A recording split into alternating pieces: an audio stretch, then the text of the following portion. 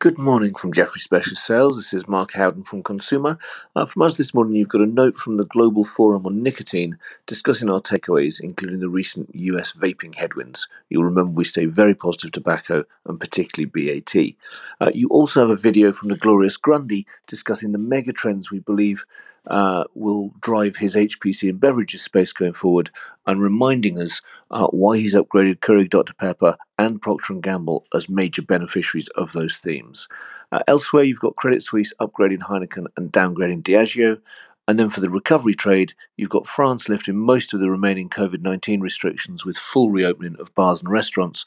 But of course, on the other side, Beijing bracing for a second wave. Net, I think the progress in Europe is going to carry weight for our more discretionary stocks this morning. That's it from me.